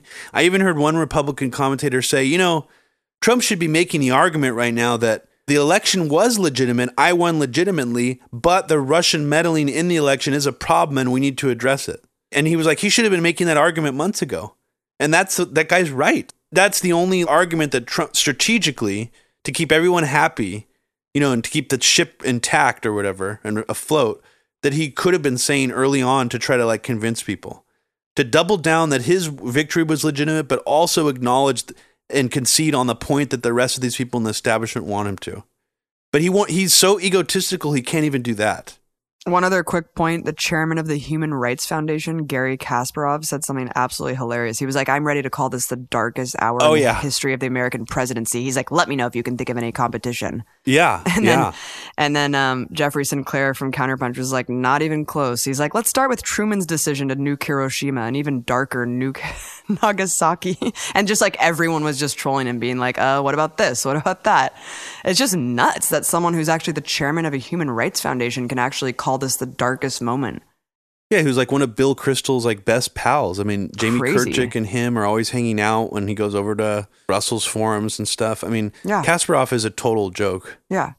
And just for some examples, I mean, on Fox News, Chris Wallace almost played the role of the attack dog for the media establishment. He held up the 13 or the 12 people indicted, like the paper, wave it in Putin's face. And he was like, will you extradite these people? Like, that was the talking point that you heard all day long. Like, why won't Trump demand Putin turn these people over? It's a symbolic indictment. Obviously that wasn't going to happen. Chris Wallace tried it in front of Putin's face. Putin laughed and was just kind of like acting like a dick to him the whole time. Chris Wallace even went through all the supposed journalists that Putin has killed, like, to his face. Brit Hume tore into Trump on Twitter. Newt Gingrich switched his script. He was putting pressure on Trump. Michael Cohen flips on the Russia narrative finally, which is weird. Sean Hannity, of course, was calling all the Republican spineless cowards for falling in line with the establishment and this pressure. And then Geraldo said that he thought Trump meant well but flubbed it, and that he actually appeared like an idiot savant at times during the press conference. Kennedy of Kennedy Nation on Fox News said, "Why is Trump so deferential to a horrible person?" referring to Putin. And Greg Gutfield, that like annoying like pigman quasi-comedian on Fox News, said like one of the only true things. He's like, "This is who Trump is. What did people expect?" I mean, it's right. I mean, what? So you have to wonder, why are they ratcheting this shit up to this level right now? Why are all the Republicans all of a sudden flipping on him? Do they really think that he's gonna change his rhetoric? And probably because they know they don't represent Trump's faction of the establishment. You know, they went along with everything that Trump's saying, and they grovel to him because they know that he's for the most part ramming down these Paul Ryan-esque, you know, deregulation policies. But I think at this point they do want to combat him on Putin because they don't agree. You think they have buyer's remorse? Like they were on board for a certain period of time, kind of half-heartedly, and now they're like, okay, fuck, now it's time to... I think that they'll still stick with Trump on every other issue. Well, you're exactly right about that, yeah. Yeah. So I think that this is just kind of one of those rare moments where you're realizing that not the entire Republican establishment's in lockstep about this, obviously. And there's kind of a mini revolt against him. Yeah, and I think it's important to go back to this oversimplified narrative that people have latched onto about this deep state versus Trump dynamic, because when the media freaks out to this degree and everybody's calling him a traitor and stuff for doing this, I could see how it gives the appearance to people that's like everyone's against him and there is some kind of conspiracy against him. I could understand why people think that, based just on the media coverage. But it's not just this neoliberal and neocon establishment that hate Trump, because if you go back to the election, it was originally the entire GOP establishment that also hated Trump, including Fox News and the Republican Party and donor class. If you go back to 2016, they tried to have a contested convention. They tried to get a third-party candidate to run against Trump after he won the primary. Fusion GPS, the opposition research firm to find opposition research on Trump, was not hired originally by the DNC, like the Republicans and Hannity and even Trump keep repeating. It was originally hired by the Washington Free Beacon, the neoconservative outlet founded by PNAC alum Michael Goldfarb. So the Steele dossier itself wouldn't exist necessarily if Washington Free Beacon didn't hire this firm. That's incredible. It just totally changes the narrative that even these holdouts for Trump are not saying. Like Tucker Carlson and Sean Hannity know this, but they'll talk about the Fusion GPS thing like it's only a Democratic thing. And there was Russia interference. Hillary paid through a law firm, a investigator group, Fusion GPS. They hired a foreign national that put together a Russian dossier that was used to lie about you, which, by the way, Putin confirmed today. He didn't have such information on you, apparently. He knew exactly about it because he's been seeing it. It makes him angry when he sees it. But interestingly, Sean Hannity was on an episode of The Circus, a Showtime show that aired in March of 2016 that was sort of chronicling the primaries. And long before Russia came into the equation, a clip from this show, The Circus, shows a top Republican donors like dinner meeting, all talking about why they couldn't allow Trump to get in, like why they just couldn't believe that he was doing so in the primary and how they were terrified by it. And keep in mind, the point here is that none of them talked about Russia. This had nothing to do with Russia originally. Nothing at all. This was all about what we've been talking about for months on the podcast. And I'm just going to read you some quotes from them of what they actually say about why from this show, The Circus, of why these donors didn't want Trump to get in March of 2016. Rick Holt, major GOP fundraiser, said at this dinner, Trump's problem is that you don't know what his moral compass is. I think before it's all over, it's going to be hugely problematic for the party. Vin Weber, another top donor and former congressman, said, I talk to people all the time who tell me, why don't you Republicans do something about this guy? And I say, I'm sorry, this is not the Soviet Union. We can't all call a meeting and just say this guy's out. And then they all laugh. And then another guy says, we hate that. Ed Rogers, a former Reagan Bush advisor, says, we're shell-shocked, bewildered. Republicans are hierarchical, respectful. We fall in line, and Trump has interrupted that cycle. He's not articulate. He's not poised. He's not informed. All he has going for him is a lot of votes. You're just like getting to the crux of why the quote unquote deep state doesn't like Boom. Trump. The Right? whole That's thing, it right there, removing the mask. There it is. And so this was on record, and Sean Hannity was asked in he was around this restaurant where these people were having dinner, and the hosts of The Circus were like, hey, Sean, we just went to this dinner and talked to all these donors, and they said these things.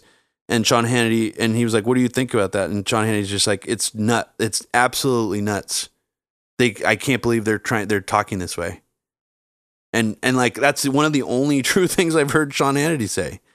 Because that's the interesting thing is back then, that also proved that Sean Hannity is a disingenuous liar now, because he doesn't talk about that on Fox News anymore. He just acts like it's a DNC holdovers, Obama administration conspiracy to take down Trump, but he knows it's not.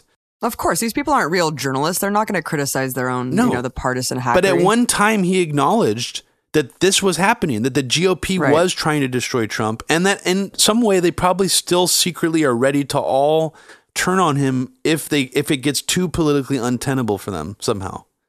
Yeah, totally. But only if that happens. Absolutely. And let's bring up this other facet of the summit, which is the Israel narrative. This is one of the weirdest things that happened in the press conference between Trump and Putin.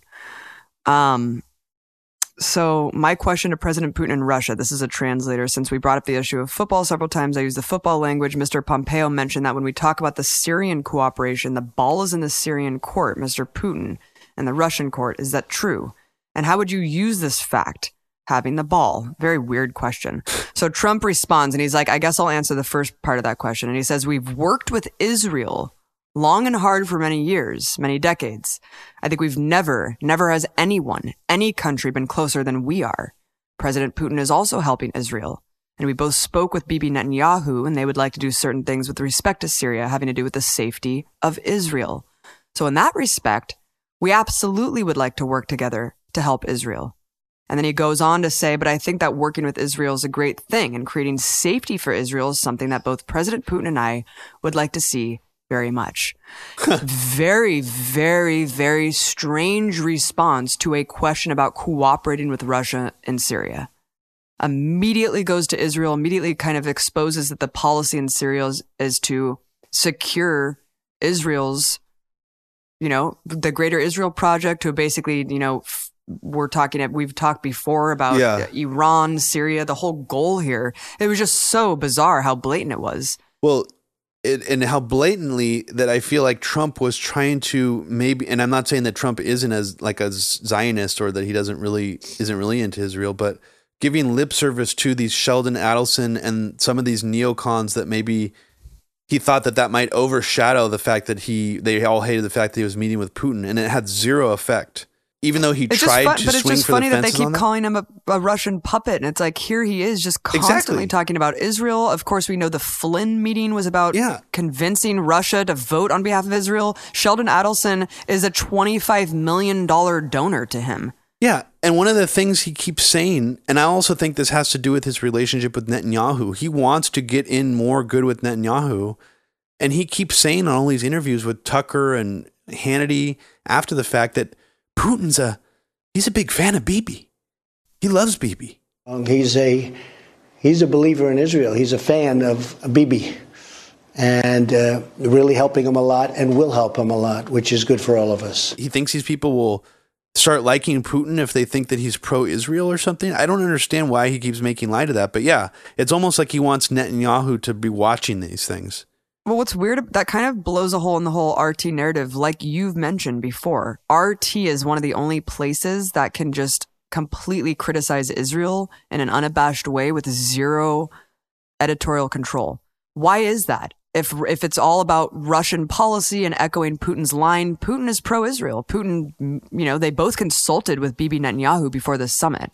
Yeah. So why is it that RT can say that, can be just unabashed with the truth about Israel if it is just such a government mouthpiece? I find that just really weird.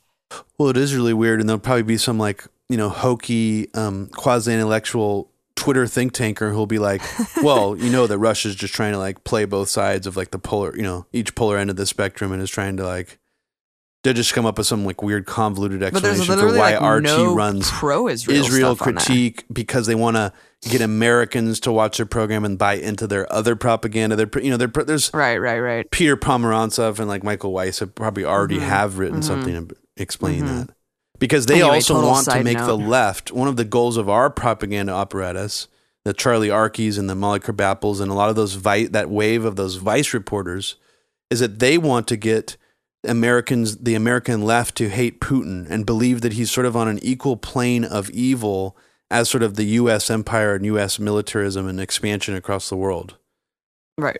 We can't get the left to think Putin's worse, but at least we can get them to act like there's a false equivalency between them. And that's the propaganda soft spot, weak spot we'll really hammer in on. And it's sort of worked. Yeah. And Democrats are so dumb. They think that an endorsement from James Comey, who's a lifelong cop, oh my God, Republican, is going to help them. He's like, you know what? Everyone should vote Democrat. It's like, what is this? Speaking of the Democrats, just going back to this, the way that the resistance is reacting to this and how they're so emboldened by it. I mean, they're so emboldened by this new indictment and this Helsinki summit fallout that Neera Tannen was photographed at the White House fence running, managing a protest against the summit with a giant sign behind her, not saying this was an official part of her protest, but it was she just allowed herself to be photographed with a giant sign behind her saying something like, I hope Putin used a condom before he fucked Trump in the ass. Excuse me? And it's just right there behind her. It's what? Maybe, and I'm just going to throw this out there, it could have been a Jack Posobiec rape Melania sign style thing. It could have been that, but I have a feeling it wasn't. I have a feeling it's real. And that says a lot if it's real. So, well, given the constant homophobic memes and posters and art, it's not really surprising. Yeah, even Bill Plimpton from who used to show a bunch of shit on Liquid Television that you and I used to love is now doing cartoons showing Putin and Trump laying in bed and kissing, and it's like, dude, everybody just needs to stop. Sad MAGA.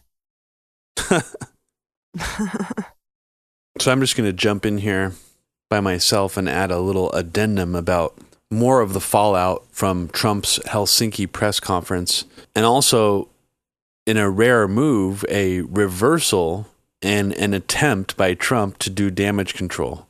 And if it sounded like I was laughing there a little bit, it was because I almost was. Because in Trump's first attempt to do damage control, it almost seemed like he was trolling, honestly, when I watched it. And I'll get to that in a second. But first, in another completely non-surprising move, following the Helsinki press conference, Trump's first two interviews that he stacked up, he gave an exclusive interview to Sean Hannity and then another one to Tucker Carlson, of course. And then after that, he got interviewed by two other reporters, one for CBS News and another for CNBC, who I frankly have never heard of. And I'm wondering if when he gets interviewed on any other news network that's not friendly to him, he just has a checklist of all the people he's not willing to do an interview with. And then he just picks a random person who maybe doesn't have any history of hostility towards him. So first I wanted to play you a clip from the Sean Hannity interview because it's hilarious just the way that the interview opens. Sean Hannity says, you came out strong during the press conference by talking about Hillary's emails and asking, where's the server? A lot came up. You were very strong at the end of that press conference. You said, where are the servers? What about what Peter Strzok said? Where are the 33,000 emails? And there was this mystery answer that I think surprised a lot of people by the president of Russia as it relates to the Mueller investigation. That's right. Well, first of all, he said there was no collusion whatsoever. I guess he said as strongly as you can say it, they have no information on Trump. And one thing you know, if they had it, it would have been out. Just from an optics standpoint, I mean, even if you agree with Trump, he really flubbed that. I mean, you can't talk about someone else's crimes as a way to deflect away from crimes that are alleged against you. I mean, even though I don't think Trump is guilty of collusion, it looks really bad, I think, where he constantly brings up Hillary's emails, talks about how unfair it is. It's just not a good strategy at all. So it's just funny to hear Sean Hannity. Virtually everyone else on Fox News thought that he at least really flubbed it. He said it was nonsense. He said it's nonsense, is right. And he also said there's absolutely no collusion, which you know, and everybody that watches your show knows. And I think most of the country knows, and Tucker standing right over there definitely knows because he gets it. He's one of the people that get it. We get questions on the witch hunt. And I don't think the people out in the country buy it, but the reporters like to give it a shot. I thought that President Putin was very, very strong.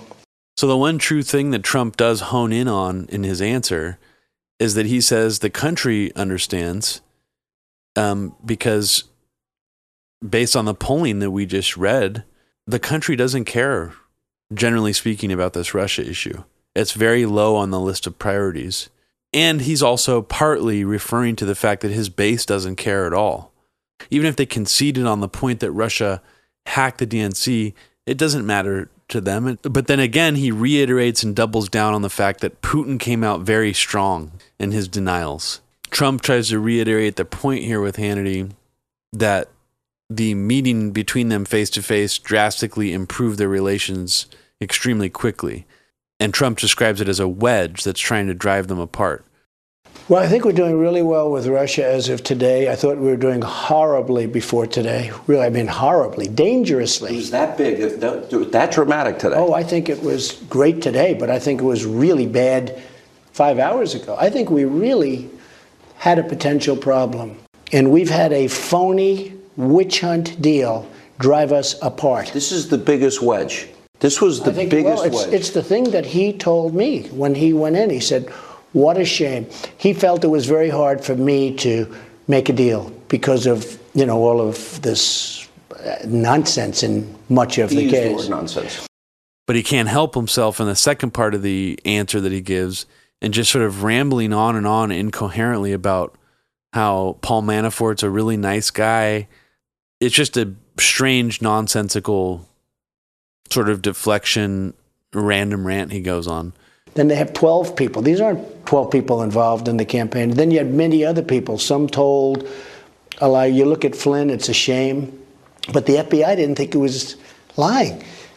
With Paul Manafort, who really is a nice man, you look at what's going on with him, it's like Al Capone. And I just think this illustrates that Trump is not articulate enough, and ultimately he just doesn't seem to care about making genuinely coherent arguments. He's more interested in sort of like the tabloid, the clickbait, the red meat, the base. Trump at this point wasn't trying to change his rhetoric from the summit or do damage control at all, because Hannity says, what do you think of Putin's idea to invite Mueller over to Russia to have these people come over there and talk to Putin?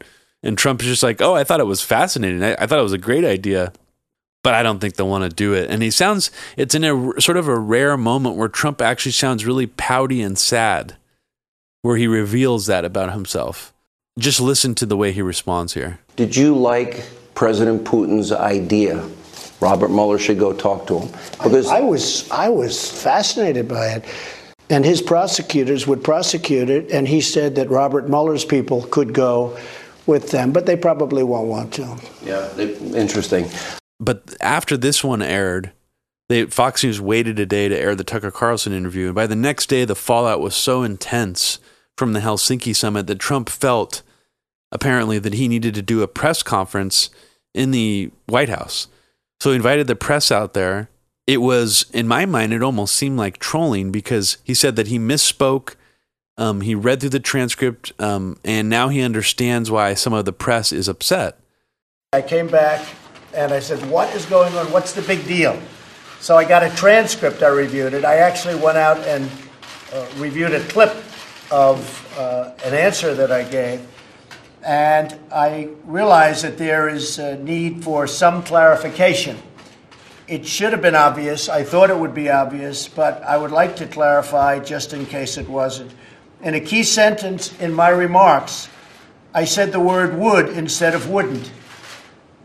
The sentence should have been, I don't see any reason why I wouldn't or why it wouldn't be Russia. So just to repeat it, I said the word would instead of wouldn't. Which is hilarious because that's really not even what the press was so upset about at all, or what people are freaking out about. And while he's saying this, the lights mysteriously flicker off in the White House, and then he says, must be the intelligence agencies. I have a full faith in our intelligence agencies. Whoops, they just turned off the light. That must be the intelligence agencies. There it goes. Okay. You guys okay? Good. That was strange. If this is damage control, it was hilarious, borderline trolling damage control. But in the following days, he attempted to do more. And I'll explain in a second.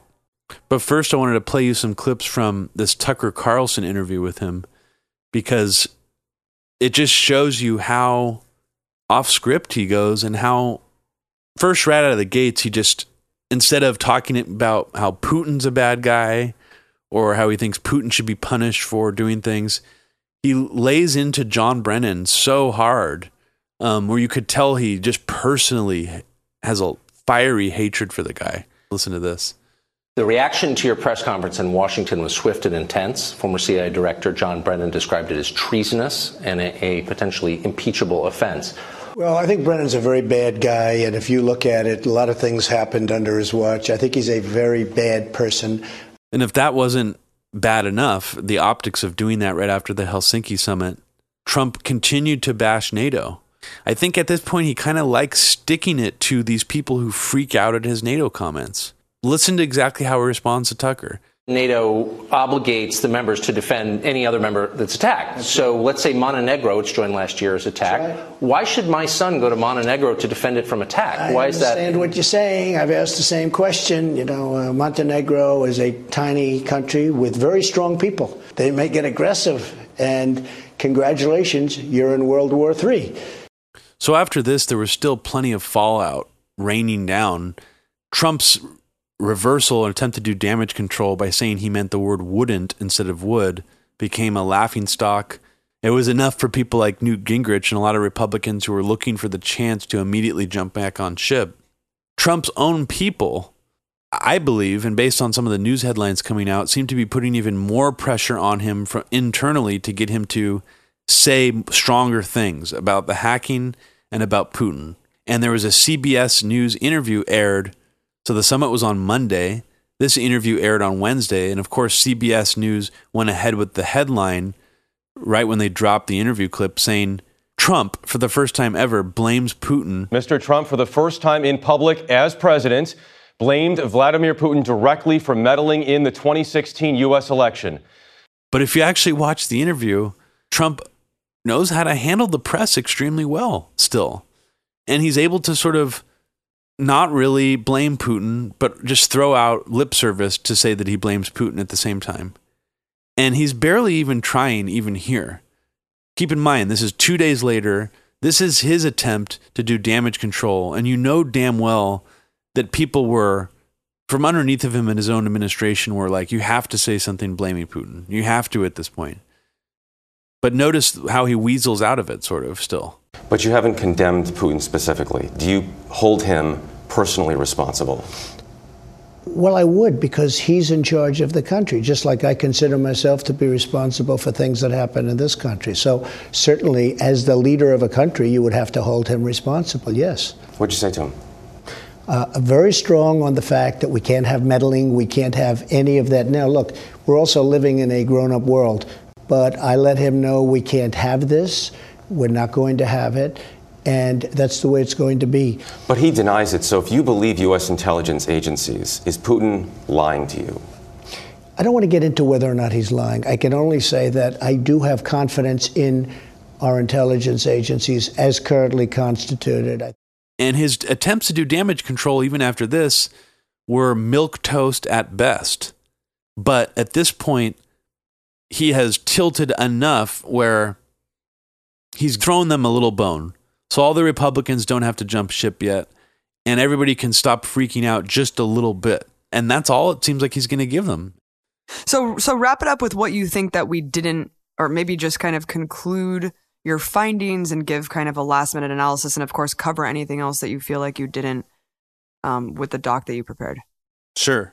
I mean, I think one of the main things I concluded from this is, to me, it has really shown that as awful as Trump is and as racist and horrible as he is on so many things, one of the things that I still continue to be fascinated by, and I'm at this moment, I'm more fascinated now than I ever have been since he's become president, is that he appears to not listen to anybody in these certain crucial moments that are so important according to like the way things are done in the American government or American diplomacy, that it just seems like he is operating purely egoistically to a point that actually does make him dangerous to certain people in the establishment.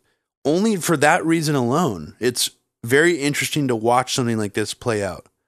And it's also scary to watch the media ratchet up the rhetoric to the point of actually making Trump look like the more sane one in the equation in this specific dynamic. And that's dangerous to be doing also because Trump is so dangerous in other ways. There's important things to be criticizing him for. And yet, to get this hysterical about him saying he believes Putin's denial, I mean, yeah, that's the optics of that are crazy. It looks crazy. It's an insane thing to do, but it's to act like it's the end of the world. I mean, the media loses a ton of legitimacy when they do that. And it just makes this fake news thing that Trump always likes to lean on more powerful. Like it helps Trump. It's like it just all this shit just seems to help him. And if the real goal is to take him down because he's a fascist, which I believe he definitely has fascist tendencies, I mean, if that's the goal, then we really, like, everybody needs to think of a new strategy who's fixated on this Russia shit.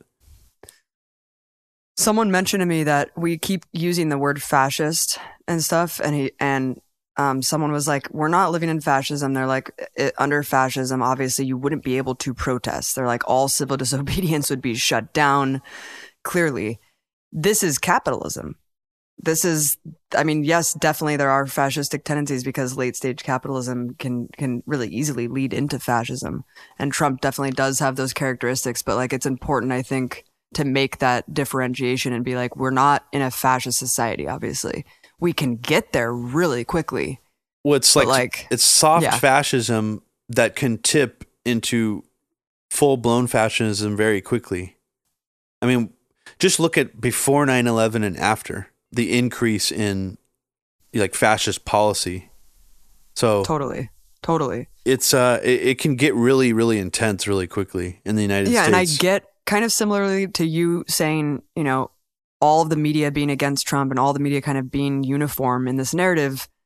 Of course, it makes it seem like Trump is fighting this kind of apparatus. To the contrary, to people who don't know, you know, how to read through the indictment and kind of are like me, where they don't understand that much about computers enough to really get a hold on this. Like, I do understand why you believe that this is conclusive and that it's a slam dunk. Like, because it's when everyone who's even the progressive left-leaning people who were previously skeptics on this issue are now saying this is a slam dunk. I get it. But I think that you need to take it in the framing in the context of how big is it, continue to question intelligence claims and continue to demand evidence, but also just like weigh it. It's just important to kind of keep a bigger perspective here. Yeah. And I also think people have the tendency to use these false framings because Trump is like a broken clock. He'll latch on to true points, just, you know, distortions of them, and use them to his advantage. And then people can just use those, like saying, where are the servers? Why don't the FBI take the servers? It's such an oversimplified way to actually say something that's a legitimate point, but people can hone in on that and be like, oh, this is just like a bullshit conspiracy theory. You're an idiot for asking this question now, because now Trump is. And it's really unfortunate that the more you doubt this and the more you act like it's not a big deal, the more you become, optics wise on the side of these like horrible right-wing neo-Nazi people. It's the appearance of, oh, you're anti-Trump. I see people saying now. I'm so far right, I'm left. Yeah, like I saw Sam Biddle calling Aaron Mate the inverse of Louise Mensch. Oh my God. It's insane. It has to be stressed again that Robert Mueller said that Iraq had WMDs. He put out neocon propaganda. He tried to frame Stephen Hatfield during the anthrax investigation. He was sued by the lead investigator on the case for stovepiping evidence that could have shown that Bruce Ivins wasn't the guilty. This is all documented stuff. So why is everybody out there, looking at this indictment and saying it's so conclusive? A lot of the evidence isn't shown. And we're just supposed to trust that Mueller's team is operating honestly and honorably. Because Trump is on the opposite side and saying that they're corrupt, that doesn't mean that they're not corrupt just because Trump is an idiot. Robbie, years ago, we kind of predicted all of this in a weird way. We said, the next terrorist attack, quote unquote, is not going to be on a building or something that's tangible or something that we can see. It's going to be a hack. It's going to be something in cyberspace, that we're going to see a massive crackdown, and that there really can be no proof provided purposefully. And what has happened since? A massive crackdown on the internet. You can't even get your stuff seen on the shadow banning, the algorithms, all of this has come true. Yeah. It's quite amazing, actually. That and to say that that's just all an organic response to this quote unquote idea of Russian meddling, you would have to be one of the most willfully ignorant participants in this dialogue on the planet to say that there wasn't some kind of coordinated, frankly, pre-planned effort to censor the internet, to stifle our free speech even more, and to make everybody think it's totally legitimate for doing it. Because Trump is so bad. Trump is so bad, we need to censor the internet. Pretty much. Russia trolled us into censoring the internet, apparently. Our own internet. I mean, that's why it's so strange to go back to this idea is, why did Obama not say anything? So why doesn't he say anything now really about it? He could have had the power to, as crazy as it would have been, he could have been like, we need to delay the election. The Russians are hacking into the election. It would have been a crazy thing politically to do, but he could have come out and made a speech like that. I'm just saying, if it was really this big of a deal. So again, we know it's not this big of a deal. We know that, even if it were true, it's not a big deal. It's not a really big story. And, I'm not going to belabor the point of how much the U.S. interferes and has interfered in Russia. So thank you so much, Robbie, for compiling all that. It was just really, really incredible to hear you go through it. And it answered a lot of questions that I had. And hopefully it kind of cleared up some things for our listeners. And let us know what you think. Let us know if you have any disagreements. If you have any extra information, we'll continue to update and build on this idea of the Russian meddling stuff, obviously, in future podcasts. So really appreciate all your efforts. Yeah, thanks so much for listening, everybody. And if you liked what you heard today and you've liked our other podcasts, please consider donating to our Patreon page at patreon.com/MediaRootsRadio. And if anyone wants to record a little mini voice message, please send that to Abby, ABBY, at theempirefiles.tv. And we will play them on future episodes of our just anything that you want to say and why you like the podcast. So thank you so much, everyone, for donating, for listening. You guys rock. Yeah, even if you have questions, too, feel free to send those. Yeah, absolutely. Form. Yeah, email me there with any questions, concerns, or little memos. Peace.